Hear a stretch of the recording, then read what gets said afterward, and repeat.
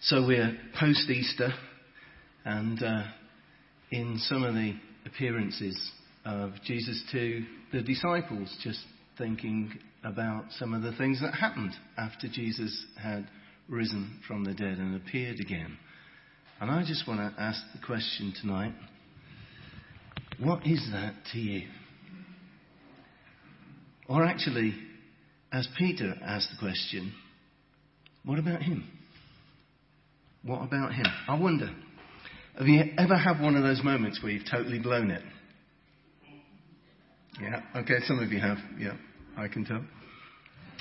That moment when the words are out of your mouth before you realise it and you can't take them back. Yeah? Or your anger flares and you've totally lost it with somebody that you never intended to hurt. Or you've just done the stupidest, most out of character thing and you realise that you've lost your reputation and your credibility and everyone's going to know about it. One of those moments that threatens to change your life forever. Yeah? And there's nothing you can do to undo it. Ever had one of those? Because this was Peter's place in this reading that we've just heard. That he boasted about being there for Jesus no matter what. He'd sworn that he'd never leave. He's even promised that even if he's got to die, he'll stick with him. He'd even got his sword out and had a go at the crowd that came up to take his friend prisoner. Isn't that a brilliant bit, by the way? Don't you just love that? It's one of my son's favourite bits of the entire Bible that he always insists is told every time we tell the Easter story, where Peter gets out the sword, lops off the servant of the high priest's ear, and then Jesus reaches down, picks it up and sticks it back on again. Goes, no, none of that, Pete.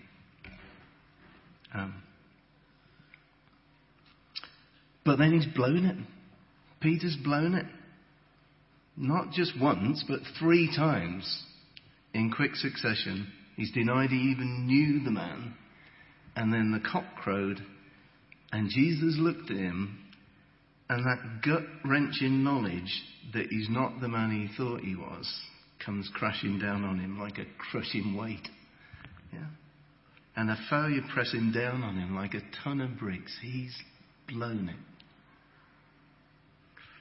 And just like we might, Peter suddenly faced with that whole realisation that he's not so brave as he thought he was after all.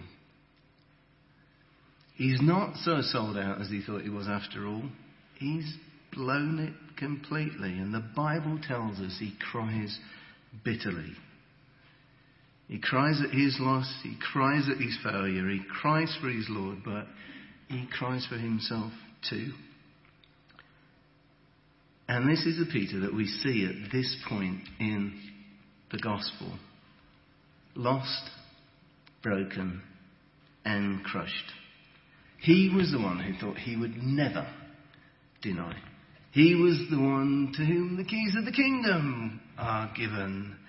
He's the one that had argued with the others about who's going to be the greatest in the kingdom of heaven. He's going to be the rock on which the church is going to be built. And now, he's nothing. If you've ever been there, you know it's a really horrible place to be. It's a place where we're forced to face up to our own brokenness and our own inadequacies. And it's a dangerous place. It's a place that can lead us to complete despair if we're not careful. A place where we question our own worth and our own value. And it's a place that can flip our sense of well-being right on its head if we're not careful and lead us to wonder whether life's even worth living anymore. I think that's the place we find Peter in this reading tonight. And then in the midst of all of this, there's this sudden rumour thing going on and wonder about Jesus being risen from the dead. And what's that like? It's full of confusion and anticipation and excitement mixed with unbelief and doubt, and all these emotions are running through the disciples at this point in time. And then there's this fabulous day where you're giving up waiting because the tension's all too much, and you just go back to fishing because that's what you know how to do. And that's what you've always done. And it's normal when you know what you're doing when you're fishing. And then there's another fishing miracle, like that first one. And your friend looks at the shore and goes, "It's Jesus. Jesus is here." And then your old self comes back. And before you know it, you're out of the boat and into the water and rushing for the shore before you even know what you're thinking of. And then you're falling on your knees on the shore in front of Jesus. He didn't even need you to catch any fish, by the way. He'd already got some. They were on the barbie, waiting for everybody else. Who counted them, by the way? Have you ever thought that? Who counted them? There were 153 fish in that net. It's a very specific number. How do we know there's 153 fish in that net? Because some guy sat there going, 1, 2, 3. How many you got? Yeah? 153 fish. Now, rumour has it that there are 153 different species of fish in that lake. I suspect it's one of those lovely Christian urban myths, actually. But it's a great one. Yeah? So he just actually had one of each species come into the net, because it is a Jesus kind of thing to do. So there's this crazy kind of situation going on and this interaction, and then Jesus kind of takes Peter on one side a bit and asks him this question. Yeah. Performs this amazing act of grace with him. Peter, the guy who stuffed it all up and blown it and lost it and failed. And he gives him a chance to look at himself again and remember all he really is and all he can be. Peter, do you love me? And it's a question that Jesus isn't asking for his own sake. Jesus doesn't need to ask the question. He knew the answer all along. He knew what Peter would become and the part he was to play all along. And he knew before it happened that Satan had asked to sift you all like wheat. And he knew that Peter would deny him 3 times. And he told Peter, before he'd even done it, "I've prayed for you, Peter." Yeah? "I've prayed for you, Peter." So the question's not for Jesus. Jesus already knows what the answer is. The question's for Peter. Jesus wants Peter to see himself again and wants to remind him of who he is and what he's called to. And he wants him to know that he may have failed, but he's not a failure. He hasn't disqualified himself and he hasn't disillusioned Jesus. That's the great thing about belonging to Jesus. You can never disillusion him. He never had any illusions about you in the first place. Yeah? Failure was always an option, and brokenness and restoration are all just part of the process that Jesus works in us. All of us. So 3 times Jesus asked the question, and for each one for each of Peter's denials. Not so that Jesus can be sure, but so that Peter can be sure it's true. And by the 3rd time, he's digging deep. Can you see that in him? Yeah? He's bearing his soul. He's opened up his chest to show his heart if he could. "Jesus, you know all things. Have a look in here. You know I love you." And the reply comes back, slight paraphrase. "Great, you get it. Let's get back to work. And by the way, this is going to cost you everything." There might be a slight paraphrase in there somewhere. But that's basically what he says. And then Peter sees John out the corner of his eye, lurking around somewhere, just offset. And in the middle of this beautiful moment of reconciliation and redemption, he gets distracted. "Lord, what about him?" Jesus has just poured out his love and grace in abundance on you and warned you about the future cost and given you your mission, and you're worried about him. But isn't that exactly what we like a lot of the time? comparing ourselves and wondering who's the best, and wondering if God might have a bigger plan for somebody else than he does for me. Yeah? Because Peter and John, together with James, are the three of Jesus' closest friends. They've been together and seen things that none of the others have seen. They get to see the transfiguration. They're in it for all of the special stuff that happens with Jesus. They're arguing about who'd be the greatest because they're the ones that are always at the front. And they're sure they're loved the best. Isn't that John's favourite phrase? These are the disciple Jesus loved better than any of the others. I had this conversation with my wife at lunchtime when she was going, I'm not sure he did love John any better. And I said, you're missing the point. The point is that John felt he loved him better than anybody else. Because Jesus has a habit of doing that with people, doesn't he? Yeah. He makes you feel so special if you can really receive his love. But actually, you can't believe he could love anybody more than he does you. I think John's onto something. If we can see it. I don't know what they were like. I don't know what Peter, James and John were like in the private stuff. But I'm sure they were friends. But I do wonder whether there's a bit of rivalry that goes on deep down inside. I can imagine the three of them bantering backwards and forwards on the road behind Jesus.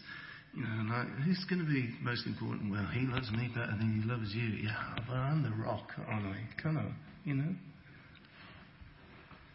And I love that moment in that little narrative as well, where Jesus goes, oh, what were you talking about on the road behind me? And nobody wants to tell him, because they all know that he knows what they were talking about.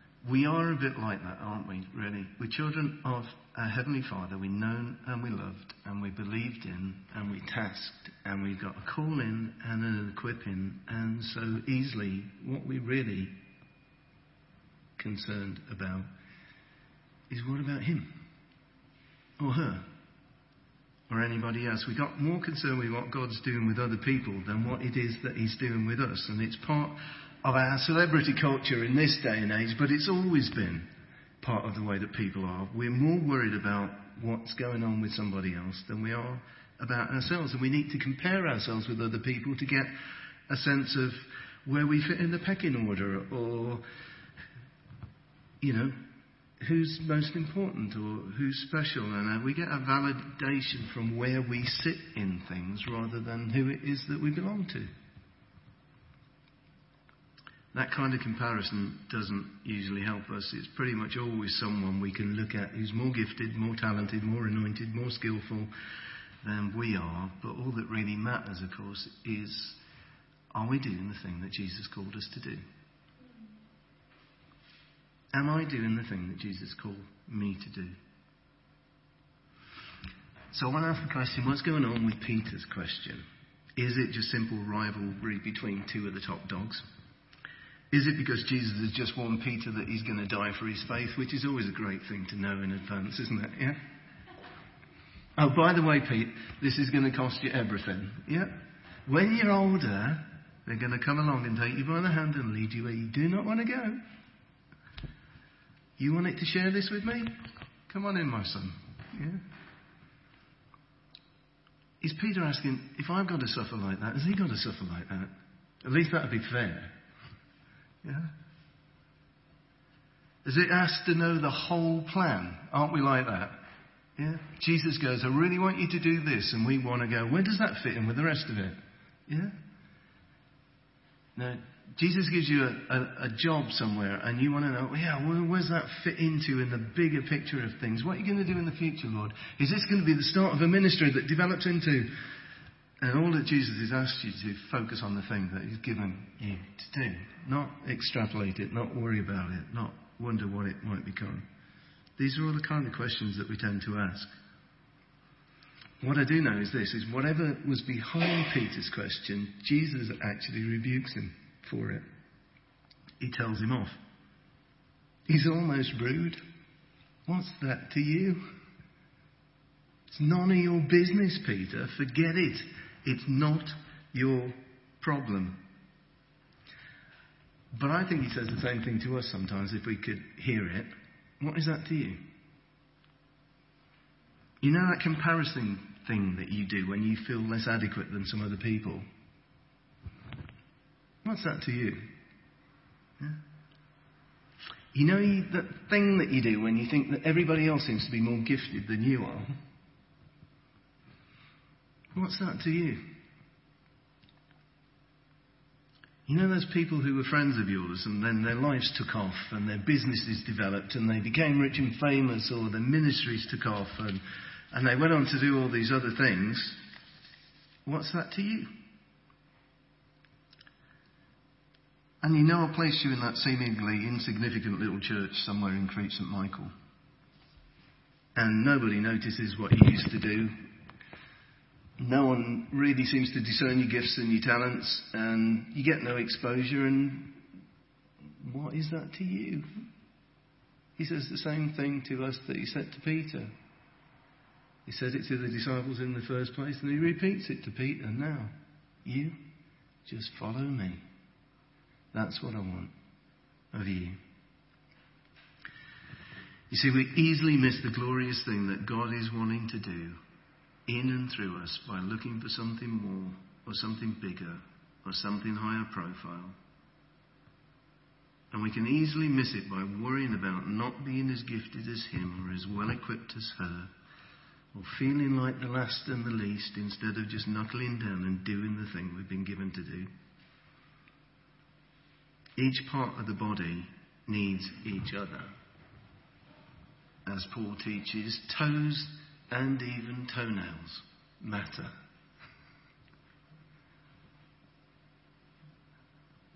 The invisible parts are no less important just because nobody ever gets to see them. Some of the invisible parts on the inside of our bodies don't work without them, and the church is no different. So let's rejoice in all that we are made, and the fact that the King of Heaven knows our names. He calls us friends. So let's stop worrying about anybody else. And let's remember that actually when we stuff up, we never take God by surprise. And he's always there to give us a way back. And he's always working to restore us to himself. Let's just take a moment to reflect. And let's just recommit ourselves to the Lord in all that he's called us to do. Maybe you don't feel like you know what it is. There's a great thing about following Jesus, really. Actually, all you've got to do is the thing that's in front of you to be done at the time, most of the time. Don't know what your ministry is, doesn't matter. You know you've got to love people, you've got to care for people, you've got to serve people, you've got to do what needs to be done around the place from time to time. Will it lead to anything else? Don't know. Doesn't matter. What's that to you? Just do it because it's something you've been called to do. You know you've been called to share your faith with other people. It doesn't seem easy sometimes, and actually people don't want to listen half the time. It doesn't matter. Just do the thing that you've been called to do. Will they get converted? Doesn't matter. What's that to you? That's God's business, not yours. And let's just recommit ourselves to serving God, whatever he's called us to and wherever we are. If we're significant, brilliant. If we're insignificant in the eyes of the world, it's brilliant. The last and the least in the kingdom of heaven is more significant than those that never make it in.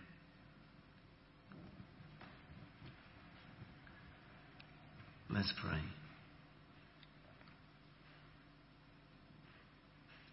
Lord, I want to thank you that you've called us to yourself. Lord, you are calling all people to yourself, but you have called us. And Lord, if we put our faith in you, if we receive the gift of your Spirit, if we said yes when you said, follow me, then Lord, you've given us a right to be called sons and daughters of the living God. We are your children, Lord God, and we are significant, and we are loved. Lord, help us not to envy others. Help us not to feel inadequate. Belonging to you is enough. But Lord, where you've given us a role, where you've given us a function, help us to fulfill that diligently. And Lord, for those of us that you call into more, help us to step up and step out without fear, without comparison, without feeling inadequate, knowing, Lord God, that you are the one who equips and empowers for the task at hand. Lord, where we feel that we've disqualified ourselves in any way by our past actions and sins, Lord, thank you that nothing we have ever done has ever taken you by surprise. And Lord, if yours, it's either dealt with and in the past, or if it's been committed since we knew you, then Lord, we didn't surprise you. And actually all of it can be forgiven by your grace and your love. So thank you, Lord, that we're yours, we belong to you. You've called us by name. We are chosen and accepted, longed for and loved by you. Amen.